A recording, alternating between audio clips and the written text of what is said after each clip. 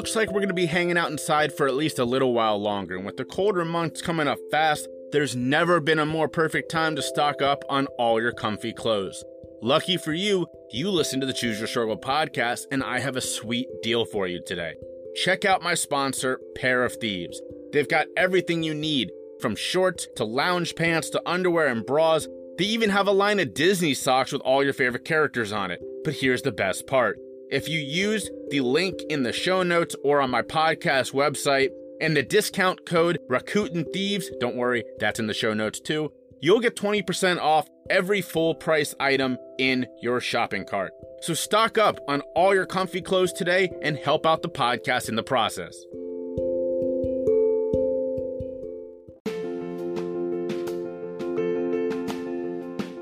But I'm going to just go ahead and invite Jay Schiffman up to share his story. So let's give it up for Jay. Welcome to the Choose Your Struggle podcast. I am your host, Jay Schiffman. In January of this year, I told a client who said I'd be good at podcasting, there is no way I'll ever start a podcast. In February, less than a month later, the Choose Your Struggle podcast was born. I started this podcast when it became clear that COVID-19 was going to be as bad as they said, and unfortunately, it turned out to be worse. I knew at the time that even if it was going to be half as bad as they were saying, I had to find a way to continue to work towards my goal of ending the stigma and educating people on the issues of mental health and substance misuse and recovery during the year 2020. As with many things, this podcast started slowly. The early episodes got 25, maybe 50 listens tops, and at the time, I was a little bothered by that, mostly because I was not focusing on the right things. And then I got cool with that, and I stopped looking at the numbers because I realized that I was having an impact much beyond what the numbers said I was doing. And I'll be honest, having some incredible guests early on really helped with that. Kristen Zavo was incredible, and the guests who followed her, Camia Deadweiler, Amanda Webster, Mike Passion of Mountain Made, who of course became my first sponsor, they were all amazing. And the podcast continued to grow from there. But the next major change came when I got some feedback from author Tessie Castillo, who was an early season guest, you might remember. She helped me understand that simply talking about substance misuse without also discussing drug policy was leaving out a major part of the conversation. And lucky for me, I have like a nerdy level interest in drug policy. So that's when this show's framework sort of came together and finally was complete. Adding drug policy and drug use to the original topics of mental health and substance misuse and recovery gave me the full lens that I truly wanted to examine with this show. But it also showed me that I was falling short. Only 3 of the first 10 guests in this podcast were people of color, which quite frankly is just not okay. The 3 big bucket topics I discussed, mental health, substance misuse, and drug policy, are like way too many things in our world, dominated by wealthy, white, traditionally educated men. To see a change in this, I have to be a part of that change myself. So I dedicated myself to giving the platform to those who don't normally get it, and I meant that in all forms of diversity. Look, I'm really lucky with this podcast. I get pitched by people who want to be on this show multiple times a week, and if I wanted to put in that work, I could probably put out 3 episodes a week just with people who try to get on here. But I don't really want to do that, mostly because I don't want to do that level of work with this, but also because that's not what I'm interested in. Instead, I want to keep bringing people that I truly believe are the very best. And part of that is interviewing people that you won't find on every podcast. Now, this is the last show of this season. I know, I originally said there would be a wrap-up episode, but I decided not to do that. I don't think that's interesting. Instead, I wanted just to talk about this here. So, without a shout-out, you're getting a little bit of that now in this episode. So quickly, a little bit of season analysis. The Choose Your Struggle podcast shocked everyone, including me, its host, when it broke Apple's top 200 in health and wellness earlier this month.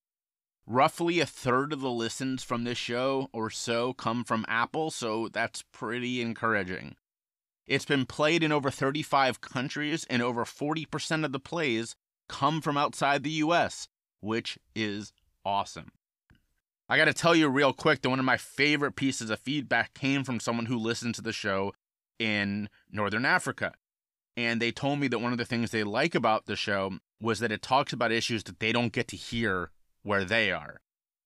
That made me super happy because, even if that's like 1 or 2 listens in that country, and a lot of these countries do, they're less than 1%. So it's like 5 to 10 listens.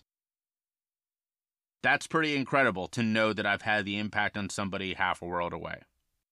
So a little bit about some of the guests on the show this season. First, a huge congratulations to Alyssa Musto from episode 9, who decided to come out of retirement this spring and ended up being named a finalist in the Miss World America pageant. You all remember her. She was formerly Miss Massachusetts, and this year she was very close to being Miss America, which is incredible. Also, huge congratulations to the Drug Policy Alliance, the organization I raised over $12,000 for on my birthday this year, and for whom Kellen Rusiniello from episode 32 works. They had a huge election night, seeing their work pay off in numerous states. Congratulations to Drug Policy Alliance. Next, I want to thank my sponsors, my day almost one Mountain Maid, who has been with me since their founder, Mike, was on the show very early in the year. Kia Babies, Four Sigmatic, Parathieves, Boston Hempire, and finally, Anchor. I couldn't have done this season effectively without all of y'all, so if you're interested in their products, please check out the show notes or my podcast website, jayschiffman.com, JAYSHIFMAN.com, and go to the podcast page. Now, let's talk very quickly about what comes next.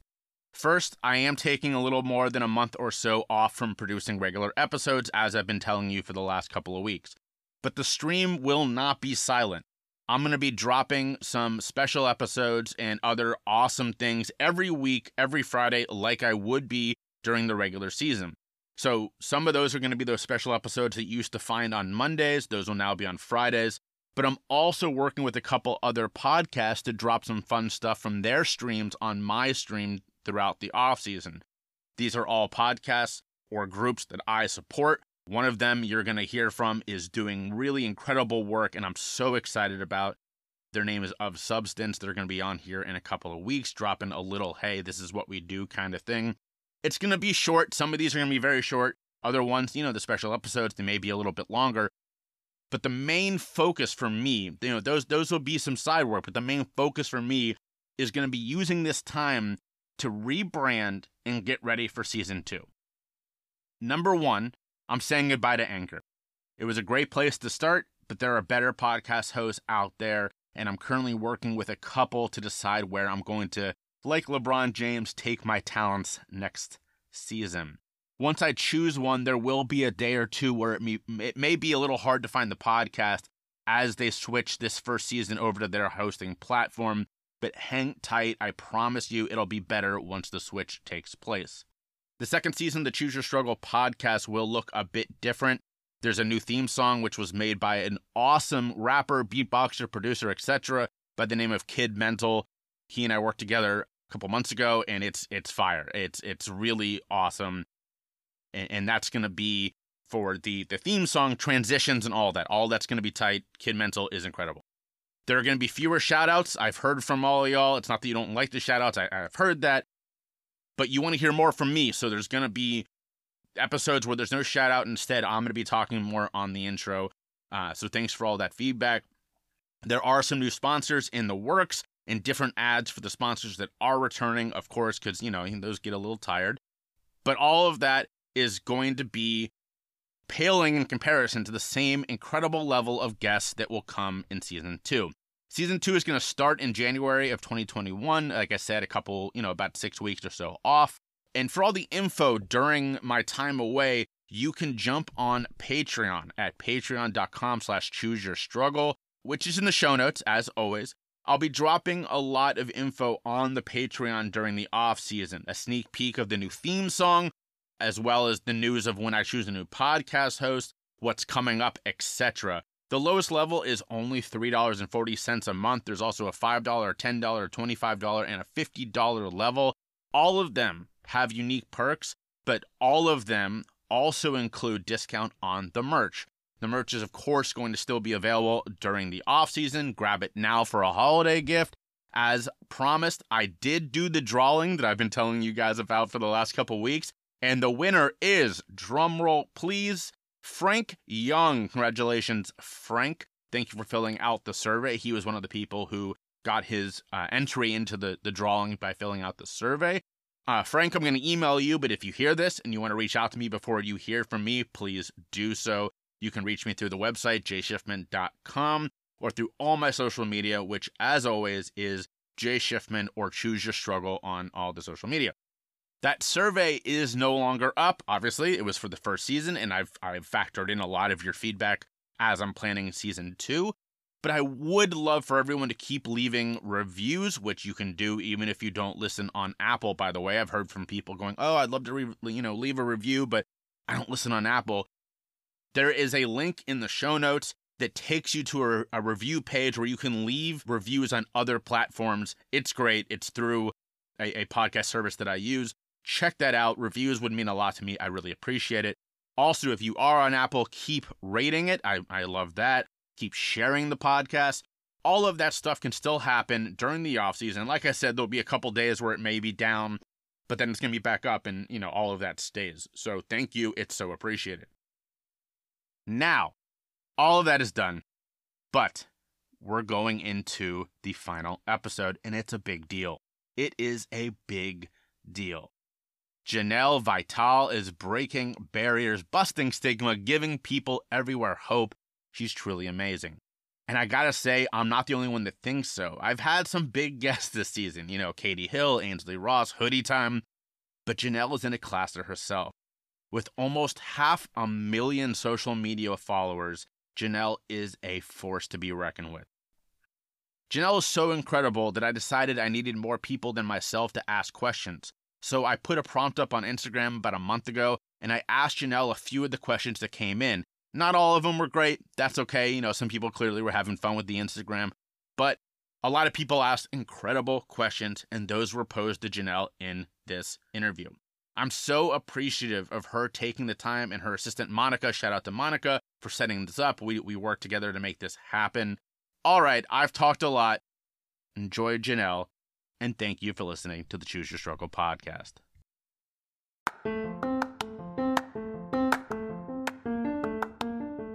Huge shout out to my podcast sponsor, Mountain Made CBD. Mountain Made is changing the CBD game by offering a line of high-dose CBD tablets at an affordable price. Their products are THC-free and third-party tested for accuracy, cleanliness, and potency. Their products, which now ship nationwide, include Build for CBD saturation, Boost for precision titration, and Recover for rest and rehab. With 9 years experience in hemp and fitness, Mountain Made's founders are focused on creating a quality CBD product to help those with activated lifestyles. Check out www.mountainmade.life to find out more about how their product can help you crush your life. And I'm all about that. Remember, their products ship nationwide, so go check out the website today and follow them on social media at Mountain Made. And also listen to episode 7 with Mountain Made founder Mike Passion. All right, back to the episode.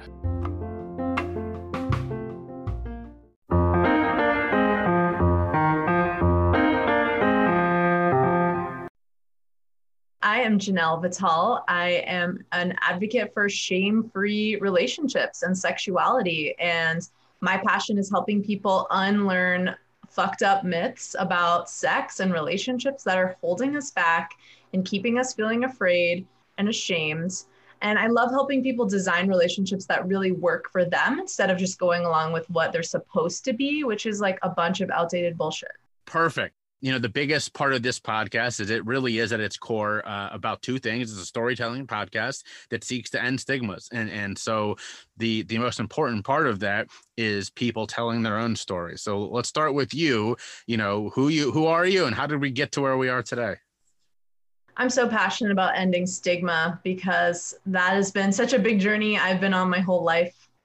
I grew up going to Catholic school, and luckily it was in the San Francisco Bay Area, so it wasn't too strict, but I definitely grew up with the stigma and the idea that sex was shameful and embarrassing and something that you should only do with one person, or maybe like wait till you get married to do, or, whatever the religious myths are about sex.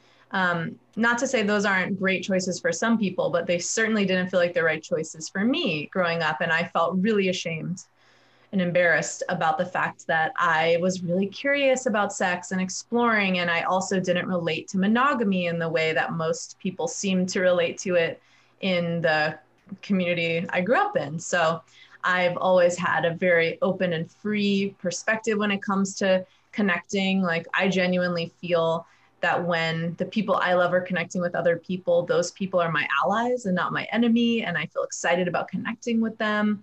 And I have this very, community orientation towards sex and relationships that isn't about competition and possessiveness, but is really about exploration and growth. And that doesn't make it easy, right? But for me, that's just how I am. That's how I orient. And I've always felt that way.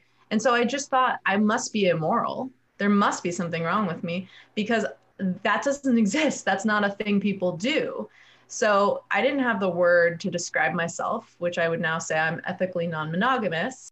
So instead, I just thought okay, I just have no values. And in fact, in high school, one of my best friends told me I had no values because I was really curious about exploring sexually and connecting with more than one person. And I didn't see what the problem with that was.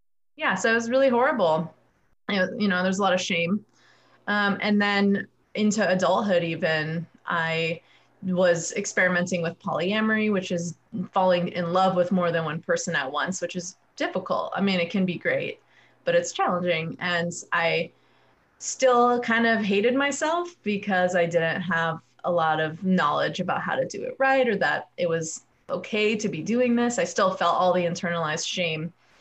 And it made the relationships really hard because I was scared to talk about what I really wanted and what my truth was. And so sometimes I would go behind partners' backs and do things because I was too ashamed to say what I really wanted.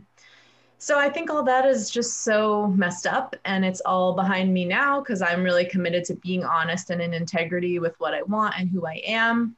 And in doing so, I find the right people who want to be with me too, who aren't going to judge me or shame me. Because I'm just like, here I am, worlds. This is who I am. I'm not gonna apologize for it anymore. Well, that's beautiful, and that is something that my podcast comes from the direction of the substance misuse, mental health, but drug use and drug policy world, and that is such a new thing that those of us who work hard in the drug policy world are trying to help people understand is that it kind of boils down to but who says that right. and a lot of the work that I have done in that space, again with the storytelling, is helping people see the origins of what we think about drugs and how much of it is based on lies and overt racism from the late 1800s and early 1900s. Absolutely. And let's talk about that from the sex direction for a second. Sure. How much of that is traceable, and how much of that is what is traceable comes directly from a religious sense?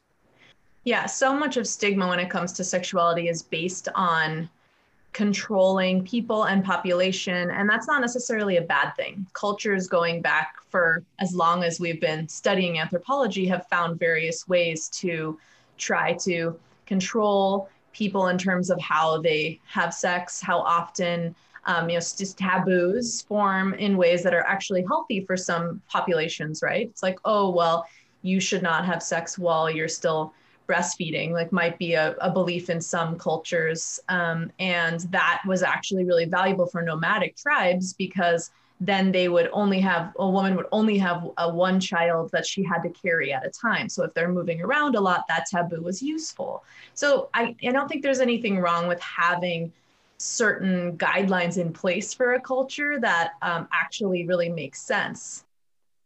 And monogamy as a social control method was very useful when there was no birth control. And from a patriarchal capitalism perspective, monogamy was like, okay, men need to know who to pass their resources on to, because we're not just in a tribe where we're all raising our kids together. There's not really communal property. We have individual property. So who gets the cows? Who gets the house? Who gets the homestead? So in that system, men need to know, who's my property going to, right? And so therefore monogamy as a means of controlling sexual reproduction makes sense. And who's the easiest person to control? Well, it's the woman, because she's the one bearing the brunt of literally having the child. So, men can get away with going and having mistresses and whatever, like they don't pay the price of like displaying that they have done the adultery deed. So therefore controlling women's sexuality specifically makes a lot of sense for patriarchal capitalism. So here we are today, we're still unshackling ourselves from patriarchal capitalism, but it's still very real, right? In terms of its hold over our culture and our society. But we have birth control. We have new ways of looking at gender and relationships that aren't about, the woman's places in the home, and women can choose that, that's fine. There's many more options now. Women can choose to go get a job, and we can choose when we have kids, even if we decide to be monogamous, right? It's like, maybe I want to wait till I'm 38 to start having kids and I can be on birth control. So I think there's definitely a religious component, but I think there's other forces at play, like social, economic forces that create taboos around sexuality. And again, sometimes they're useful and sometimes they're not. They become outdated, and part of progress is being able to look at those things and be like, is this still serving us? That is a wonderful point, and one that I want to underscore because it's something we talk about on this podcast a lot, and that is questioning some of the rules that we choose to live by. And when it comes to substance misuse and mental health, a lot of those rules, the substance misuse is almost completely created by this society. Again, as I said before, it's all based on lies and racism. But the mental health rules, a lot of the times, it's things that we have decided for ourselves, right? It's things that I can't do that because I'm not good enough. Well, says who? Says right. Why do you feel that way? And that's something I work with, particularly with clients, is that they'll tell me, well, I could never do that. And why couldn't you do that? So I think that the challenging the rules piece is so incredibly important, because a lot of times we go about our lives without even realizing that we're being held back by something that is almost non-existent. Right. And I mean, in capitalistic patriarchy, whatever, it's very useful to convince people that they are inherently flawed or not enough. I mean, there's definitely undertones of that to Christianity as well, which is why Christianity and capitalism go really well together. The fundamental convincing of people that they are not enough, or they are, incapable without the authority figures of the church or of the government or whatever. I think we're in a really powerful time of coming home to ourselves. This is kind of a cool enlightenment period of like, instead of the power being like out there, what is the power within? Again, I told you this before we started recording, but I did a deep dive into your Instagram, and for all listeners, I'm going to give you a chance to shout out where that is in a little bit, but definitely go check out her Instagram because it's pretty fantastic. You spend a lot of time talking about one of my favorite subjects, and that is vulnerability. It's so huge when it comes to struggling with substance misuse and mental health. Is there has to be vulnerability both on your end if you're the one struggling, or if somebody else, you believe somebody else is, showing them that vulnerability so they feel comfortable opening up to you. Talk a little bit about why that is so big in your work. Vulnerability. Yeah, it's huge. Vulnerability basically just means having the courage to be authentic, even in your messiness, and give someone the opportunity to love you as a complete imperfect human. And that is so key for deep intimacy, because if you want to really be seen and accepted, you have to be willing to show parts of yourself that you're not so stoked about. And that could also include telling your partner that they hurt your feelings, or that you have a need that's coming up in your relationship. And a lot of us are really embarrassed to have needs. Again, we zoom out and look at the cultural perspective. We live in a cowboy culture, an individualistic culture, where we're supposed to take care of ourselves and not need anybody. And that's really not how humans work. We're fundamentally tribal. We're fundamentally social animals, and we need each other, especially our attachment people, literally to survive. Babies need touch to survive and thrive. So I think it's really powerful to acknowledge, like, yeah, I have needs. I'm not a perfect person. I get really scared sometimes. And especially I help people who are creating unconventional relationships for the most part, helping break free from the confines of what a relationship is supposed to look like, to design the relationship that really works for them. And there's a lot of fear. There's a lot of fear that comes up in that, and that is normal and natural. And jealousy is not something that's necessarily a bad thing. If you react to it badly, then that sucks. But it's something that you can use as a tool to understand yourself more deeply. And so vulnerability is about, how can I embrace my fear and my jealousy and the discomfort that comes from figuring out, what do I really want? Who am I really? And showing that to another person. That is such profound intimacy. So you touched on a piece. For the listeners, I am doing something a little different this week, because we do have such an incredible professional on the show this week, that I asked many of you on social media to write in with some questions. That'll be the second half of the show after we take a break. But you touched on one of the questions already, so I want to go ahead and pose this. And it's actually perfect timing. Unfortunately, by the time this comes out, this will already be old news, but you have a free virtual class coming up about you call it ethically non-monogamous relationships. Is that the way you call it? Yeah. So that's next week. This will come out also next week on Friday, so we'll just miss it.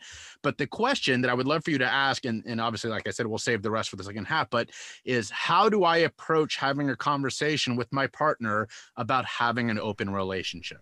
Totally. So much of communicating anything really comes down to being curious about your partner and being vulnerable that you're nervous to talk to them about something. So it was something I see a lot with talking about non-monogamy or open relationships, is people will like play out this whole conversation in their head and like make a decision kind of like before even talking to their partner. And how can we consider this teamwork? So I always say, start with your own vulnerability of how you're feeling in the moment to even be sharing this. So to say, there's something I'm nervous about talking about, and I don't want you to think that I'm not happy with our relationship, but there's something I'm really curious about exploring, if you're open to it. And I think it's always good to say, do you have the emotional capacity to have a serious conversation right now? So maybe even lead with that. It doesn't have to be this like clear script, but so basically the components of communicating this or anything challenging are, do they have the emotional space for the conversation? Give them the opportunity to say, no, I don't, because maybe they don't. And be vulnerable about your nervousness to share this. So to disarm them and to give you more permission to not have to say it perfectly, because that's unrealistic. And then to say what your intention is and what it's not. My intention is to get closer to you by sharing something I'm curious about. And my intention is not to tell you, you have to do anything you don't want to do, or that you're not good enough for me. So those are all the pieces I would have in place to frame the conversation. And then if they are available to talk about this topic, I would say, yeah, so, I've been noticing, I'm curious about ethical non-monogamy and open relationships. I'm just kind of curious about the topic. And it seems like something that could be interesting and fun and enlivening in our lives. But I want to talk to you about it. Like, how do you feel about it? What emotions come up for you? And to make it really clear that you're not like, so we're going to do this now. Just like, I'm curious, will you have a conversation with me about this? So let's say you do that, right? And the person is just flat out, whether it's for rational reasons, which there are, of course, for many people there are, or the irrational ones that you sort of touched on earlier, that these are societal expectations that this sort of bumps up against, that may not be based in truth, but can be very internalized for somebody. What if they're like flat out, I have no interest in even talking about it? Yeah, then it's your job to honor that and to say, I totally get it. I know this can be a difficult conversation. And then you have to make the decision for yourself of, is that okay? And, with you. And for some people, they would be like, yeah, this isn't that big of a deal. It's just something I think is kind of interesting and I'm curious about it. In which case, it's okay to sit with that disappointment that your partner is like, hell no, because it's not that big of a deal to you. And what's true is that every relationship has some level of disappointment. It doesn't matter if you're monogamous, non-monogamous. We need to acknowledge that no relationship has all of the same desires and pieces, lined up. That's not realistic. That's some Disney movie bullshit fantasy that doesn't exist in real life. So accepting disappointment is huge. But if you're like, I have to be honest with you that this is feeling like a really deep calling for me to explore. And I'm wondering if it's something you're open to me just like at least like reading a book about or learning more about, not saying I'm gonna go do it without you, but is that okay with you that I want to pursue this a little bit? And if they're like, absolutely not, you may have a deep values and needs mismatch there, which is very painful.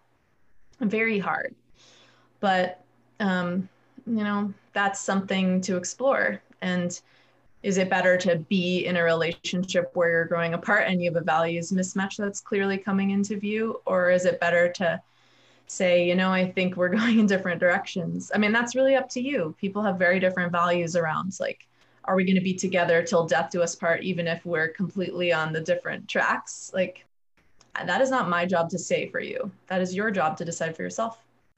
Expertly put. So let's finish this half of the interview with saying, if somebody is just listening to this and going, wow, she's so knowledgeable, I would love to work with her. What does working with you look like? Sure. Well, yeah, I'm about to do a free class on ethical non-monogamy. I know the people listening, it will be a few days after that, but that is a lead up to all next month. I'm doing an intensive on ethical non-monogamy.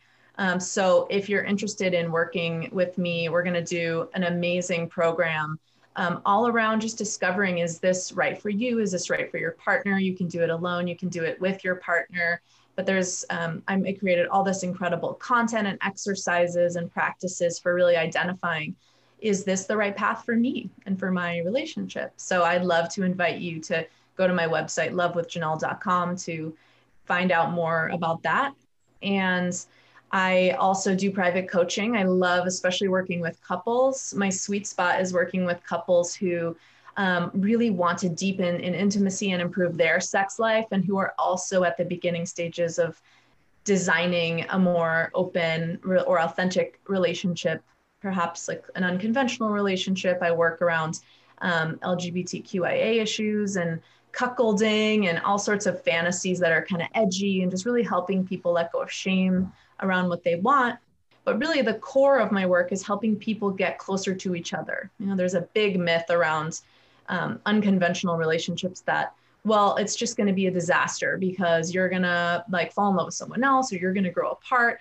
And it really doesn't have to be that way. In fact, the exploration and the communication, this journey can bring you closer. And that's my goal with working with people, is like, how do we help strengthen your relationships through this process?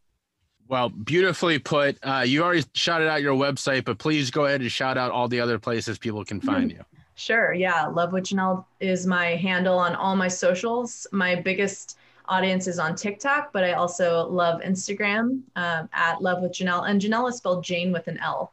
I also have a YouTube channel, and I'm on Facebook, but not very much. Facebook is like, the older platform I'm not so crazy about.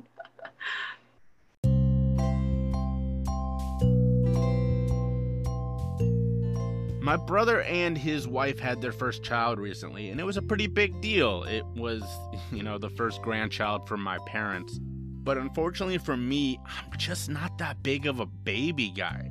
Like, I'm super awkward when I hold him.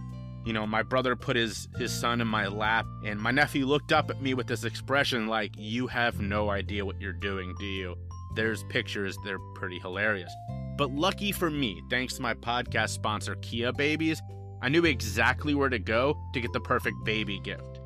I got my nephew this adorable little towel. It's got these bear ears on it. And now my entire family gets to enjoy these really cute pictures of my nephew. He's all smiley and he's got bear ears. I mean, that's pretty adorable, right?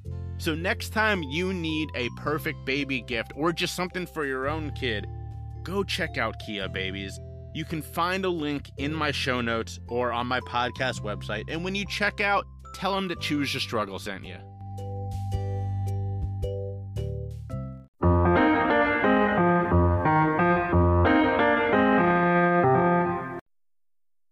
Now is the point where we're going to answer some listener mail. And this is the first time I've done this all season.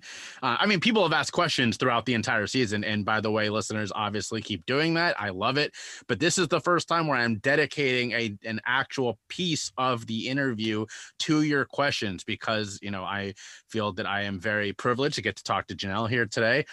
She is a wealth of knowledge. And apparently a lot of you think so too, because we've got some great questions. So Janelle, I'm going to go ahead and ask the first one. And this was someone who I actually had this conversation with because we were talking about stigma, as I do with a lot of people. And one of the things that I've been curious about, and so we got into this sort of conversation around this, is why stigma around sex has sort of dissipated at least a little bit in a lot of circles. And yet stigma around masturbation is still alive and well. And it's a thing that we do not talk about. Even more so than we talk about sex, right? And my question to this person was, is that a religious thing? Are they still teaching that in church? And she said, yeah, to a certain extent, but not nearly as much as they used to. So we really couldn't come up with an answer as to why the stigma around sex is sort of petering out, but stigma around masturbation isn't. Why do you think that is? Religious reasons could definitely be involved there. There's been so much stigma around masturbation for generations. Like if you masturbate, you're going to go blind or whatever crazy stuff. I think masturbation is so wonderful. And in fact, Betty Dodson, who is like the queen of masturbation since the 70s, just died on Halloween. And I was really sad to hear that because I read her book, Sex for One, which I highly recommend, which is all about turning masturbation into a self-connection practice. And I think part of the reason there might still be a stigma around it is people just don't really see it as self-love or like a valuable form of anything, connection, pleasure, release. Like it's seen as something, like just kind of dirty and like hidden in the shadows. You just like, jerk off in the shower real quick to like feel a little better. But masturbation can be such a powerful tool, especially when coupled with fantasy. And I know that Justin Lemiller, who's a famous sex researcher, has been noting that in quarantine, more and more people are talking about having fantasies and indulging desires because there's such little opportunity to connect with people, right, because of COVID. And so actually really reveling in fantasy and desire and masturbating in a way that's about like self-love and about like really enjoying being in a fantasy can be so nourishing because, you can't necessarily indulge in connection in real life to the extent that we used to be able to, but you can feel connected and accepted within yourself in a place of fantasy, in a place of self-touch and self-love. And even just saying self-touch and self-love, God, those sound so much better than masturbation. It sounds like this is such a kind of gross term that's, just because the stigma is associated with that term. And so I really want to reframe how we think about it too. This is a powerful way to relax. Like I just assigned to some clients to, I want you to just lay in bed and like put on some music and candles and like caress your own body, not just like, I'm going straight for my genitals, like get off real quick. Like massage your own hair, give yourself a breast massage, caress the inside of your thighs a little bit. Like, don't just like try to have an orgasm real quick and then move on. How can you make it a practice of deep connection and enjoying fantasy?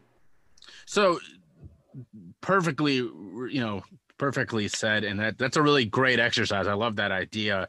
I think it's fascinating that sort of to your point, one of the things I talk about, and I'm going to ask you this question later, but is self-care habits, right? And no one on this podcast has ever said the words, masturbation or self-love as part of their self-care. And yet, if you read these surveys, a lot of times self-love is up there as long as the survey is anonymous. If they say, if we're not collecting names, but the minute you start collecting names, it never appears on the list. And I think that that's such a clear sign that stigma is alive and well, that people won't admit to it unless they know for sure no one's going to know who said it.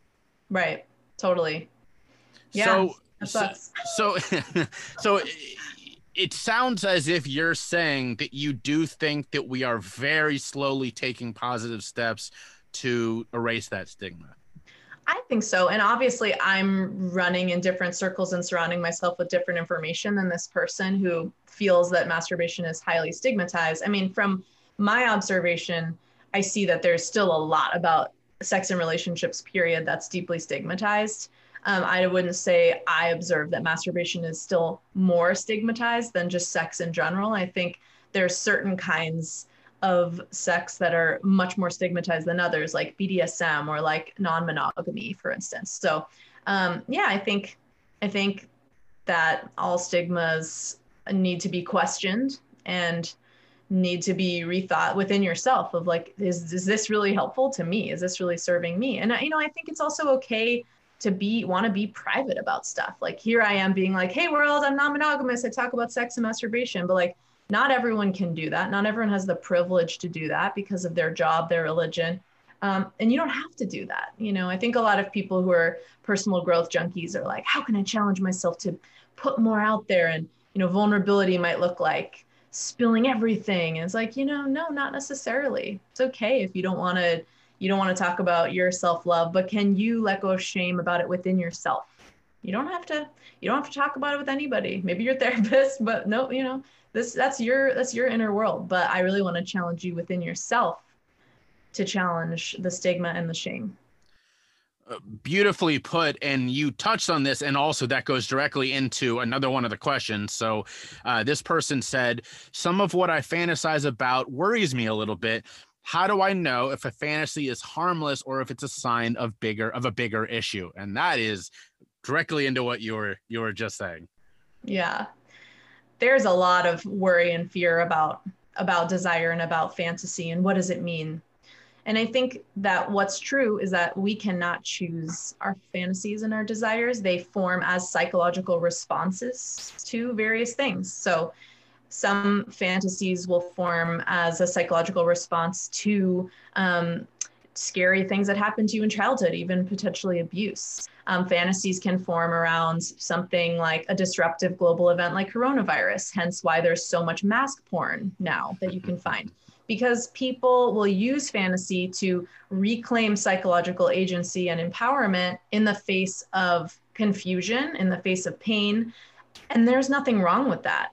But heretofore, we have been stigmatizing and finding ways to, slap labels on sexuality, like, oh, well, we've been pathologizing sex for too long. Like, oh, well, that's messed up. Like, you fantasize about being dominated in bed, and like you had an abusive father. Like, wow, you're really messed up. It's like, wow, you're using sex as a tool to reclaim empowerment in the face of something horrible that happened to you. That's awesome. There's nothing wrong with that. It's okay to use desire to reclaim psychological agency over things. And that doesn't mean that you want it to happen in real life.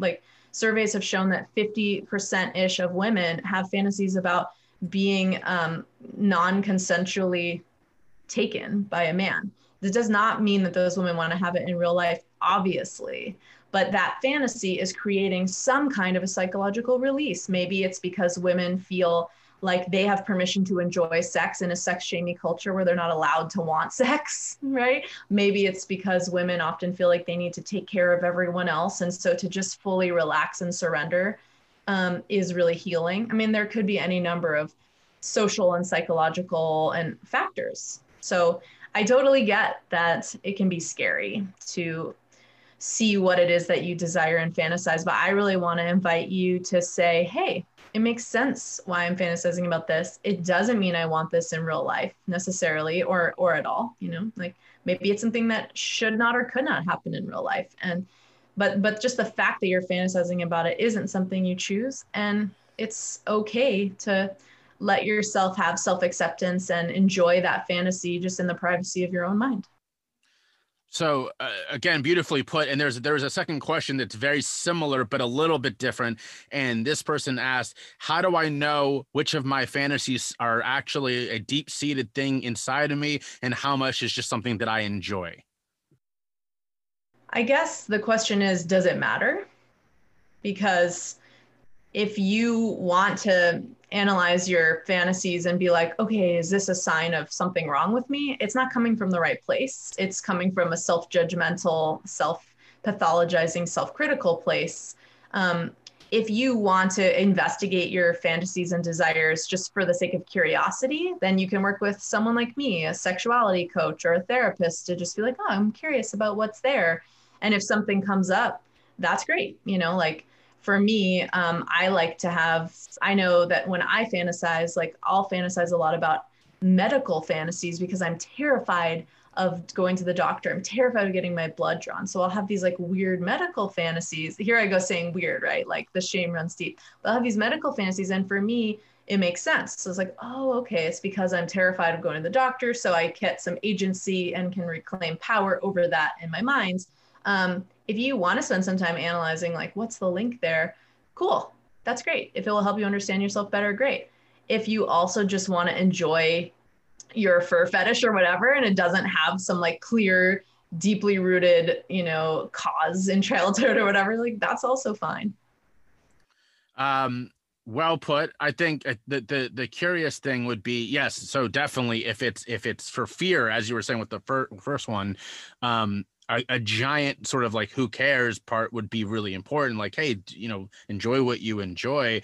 My question, sort of just what came to mind for me reading that, was that what if it's something like, you know, could it be a clue into something that I would actually enjoy in real life? Or is it possible this is really just sort of to your point about 50% of women fantasizing about wanting to be taken? Is it something that is more a deep-seated psychological thing than an actual cue to something I would enjoy in real life? So the question is, should I actually consider trying this in real life in some way? That's my question based on this person's question. Yeah. Right. I think a good way to take baby steps towards exploring that would be, if you have a partner, to be like, hey, I'm curious about watching this kind of porn with you or something, or like, let's spin a fantasy together while you know, we're mutually masturbating, or while I'm masturbating, or even in sex, if you're open to that, you know, maybe that feels like two worlds that shouldn't meet. But like something I will have my couples that I work with do is just talk about a desire out loud, which makes it so much more real than just living it in your mind. And it's way less real than actually doing it. So I think there's these middle grounds of like, okay, am I open to watching this porn by myself or with my partner instead of having this in my mind? Am I open to spinning this fantasy with my partner, even just with clothes on, just talking about it out loud? Am I willing to talk about this with a therapist if I don't have a partner, if I don't want to go there with a partner? And just talking it out loud makes it a little bit more real than just living it in your mind, but it's not actually being enacted, right? So I think baby steps and just like exploring the, you know, porn and talking about the fantasy, you know, you could journal it out. You could write down to yourself, like, here's the fantasy. And those things make it a little bit more real than just thinking about it. So that's a good way to explore. Like, how do I, okay, am I curious about, you know, am I feeling the call to go a little even further? Or am I like, cool, that's good. All right, so there's three more questions, two of which are very similar. So they're kind of similar. So one person said, what do I do if I've stopped finding my partner attractive? And the other person said, what do I do if I'm no longer interested in having sex with my partner? Obviously, those two go hand in hand, but they're not literally the same question. Totally. Yeah, that's really hard. And with quarantine and COVID, our sex lives and our libidos have all taken a hit. Okay, so you're not alone. I think there's several pieces to investigate there. If you have lost attraction to your partner, some questions to ask yourself are, am I feeling emotionally disconnected from my partner? Is there a way that I feel like we haven't really been connecting? We're going in kind of separate directions, or we've just been really checked out from each other, because that can really affect attractiveness. And what's also real is that like sometimes we gain weight and we age, and like it's true that it's very possible to be like, man, I'm struggling to like feel attracted to my partner because they've gained 50 pounds and I feel so embarrassed to admit that out loud. But like, I feel you. Like we're human animals, and it makes sense that like sometimes you can become physically unattracted to somebody, and that sucks. That's hard, and I think there's a way to really gently, lovingly talk to your partner about that and just be like, yeah, I wish it wasn't this way, but I'm really noticing, that's just that's what's happening for me. And can we like work on this together? Is there a way we can both invest in our health and well-being more if like, maybe we've both been gaining weight or whatever.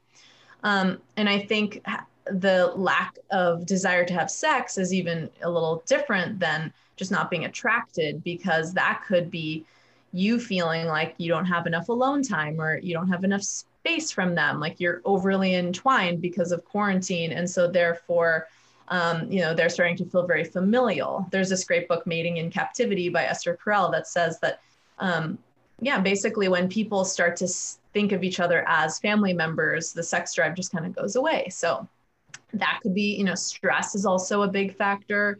So something to investigate is, do I need more alone time? Do we need more emotional connection time?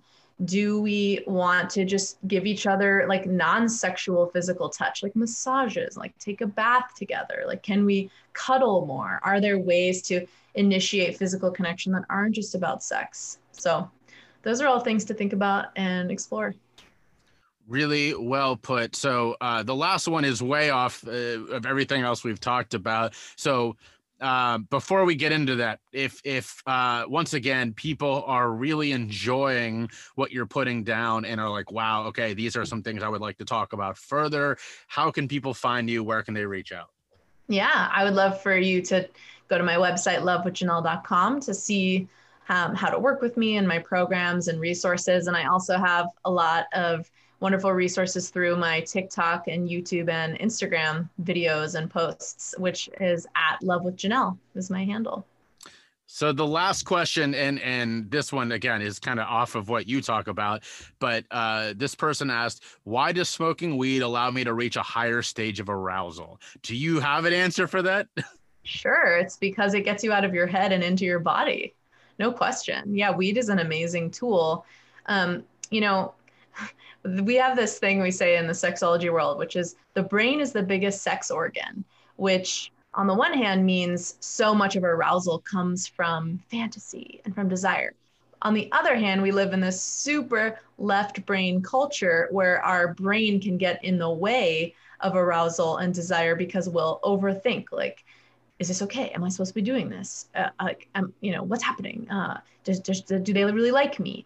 So of course, weed helps you just sink into your physical sensations. I mean, that's literally what sensual means, right? It means senses, of the senses. So if you are suddenly tapped into the way that the cloth feels on your skin, and you're really tapping into your breath and smell and taste and touch, those things are powerful. Those are powerful elements of desire, and a lot of arousal is responsive. Some desire can be spontaneous, where you're just like, ooh, I'm thinking something sexy and now I'm turned on.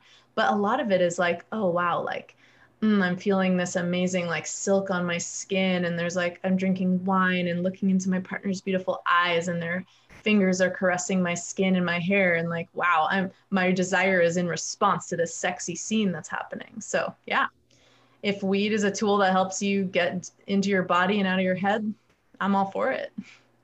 Awesome. Well, final two questions are for you. The same ones I've finished every interview with.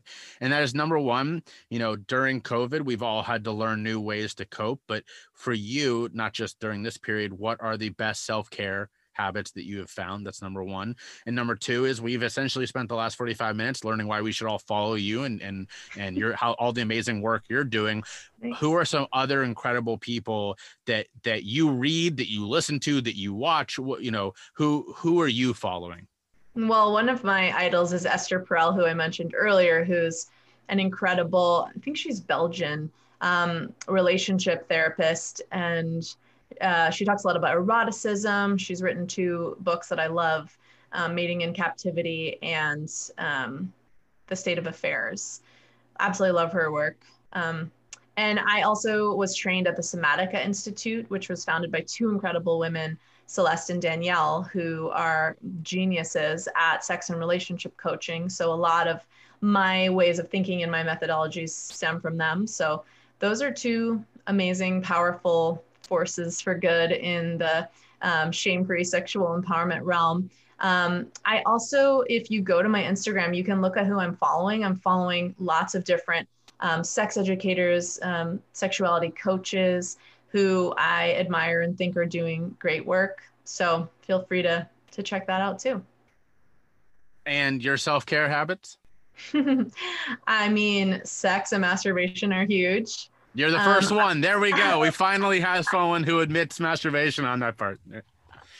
Yeah, and also touch with my partner, which is great. And that's something we've been trying to navigate because our libidos have felt a little mismatched in quarantine. But yeah, just like massaging each other and giving each other happy endings. It's been really nice.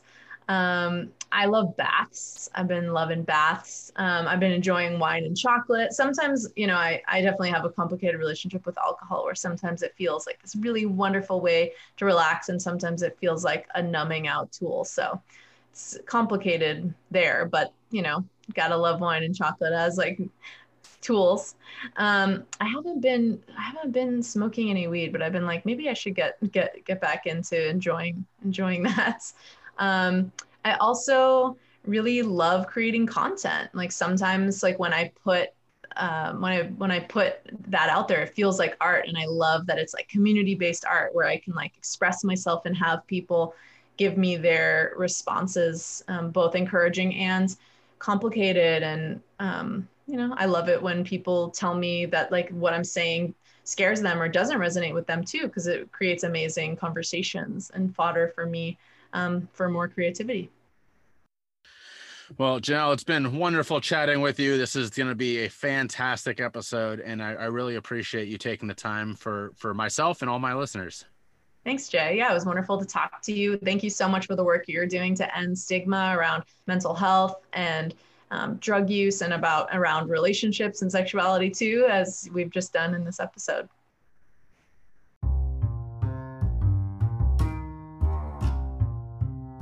Y'all know that I love CBD, and almost since day one of this podcast, I've been lucky enough to be sponsored by Mountain Made. And while my wife and I swear by their full spectrum CBD chewables, sometimes at the end of the day, I need just a little bit more to help me relax. So when my wife is joining me, I pull out a Mountain Made puff, and those are awesome. But when it's just me, they're just a little bit more than what I'm looking for. So what do? I throw a couple of hits from Boston Hempire into my bowl, and it's the perfect way to end the day. Boston Hempire has the finest loose leaf CBD flower and some pretty cool edibles too. So when I add it to everything I'm using from Mountain Made, it is the perfect complement. If you check out Boston Hempire using the link in my show notes or my podcast website, you will be helping out the podcast as well as getting some of the finest CBD flower on the market. So check it out today.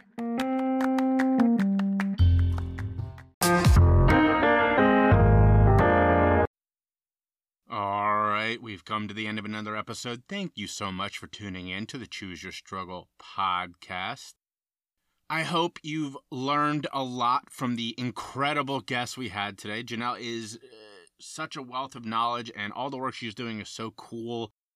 Please follow her on social media. You're going to love it. She's one of my favorite Instagrams to follow, and I learn a lot. It's not just entertaining, which it is, but it's also educational, and I learn a lot from her. You know, this season, as I said in the intro, has been amazing. The sponsors, the guests are just the coolest.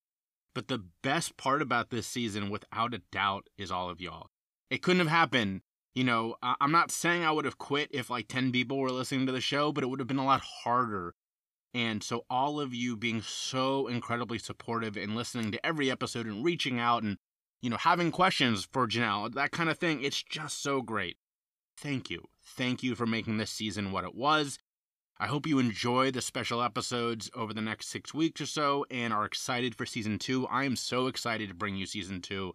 It's going to be amazing. But first, for the last time this season, there are the cards. We are using the 54 Reasons Why You Matter pack because it's the season finale, and that's my favorite. So thank you, Blurt, for being a huge contributor to this season. It's made it really fun having your cards to play with and to read every episode. So your last Blurt card for this season is as follows. There are trillions of cells in your body, and all they care about is you. That's awesome. We're going to do one more because it's the season finale. Your light shines so brightly, you might not be able to see it, but we can. What a great way to end the season on that one. I like both of those. The second one was a little better. That's okay. Thank you, Blur. That is incredible. Yes, all of you for listening. Your light shines brightly, even if you can't see it.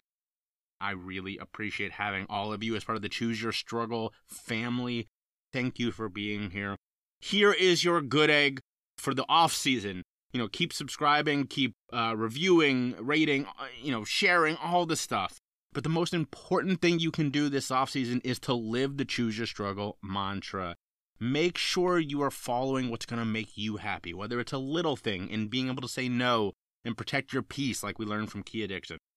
Or it's issues of substance misuse like we learned from Basha. Or it's taking care of your mental health like we learned from so many of the guests this season, from the very first people when it's in the workplace, Kristen Zavo talked about, or, embracing your singlehood like Akemia Deadweiler talked about, or all the way through, being a great advocate like Tesha Swan, or being educated on the history of substance misuse and drug policy as we learned from Natalie and Kellen and John Hudek. So many incredible guests this year. I can't name them all because that would be this episode. So the point of that is live this mantra this off season. Follow what makes you happy. Follow what's going to make you a better version of you.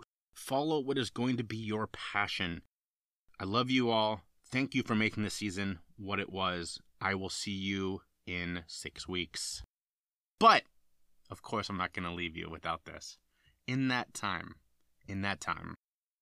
be vulnerable, show your empathy, spread your love, and choose your struggle.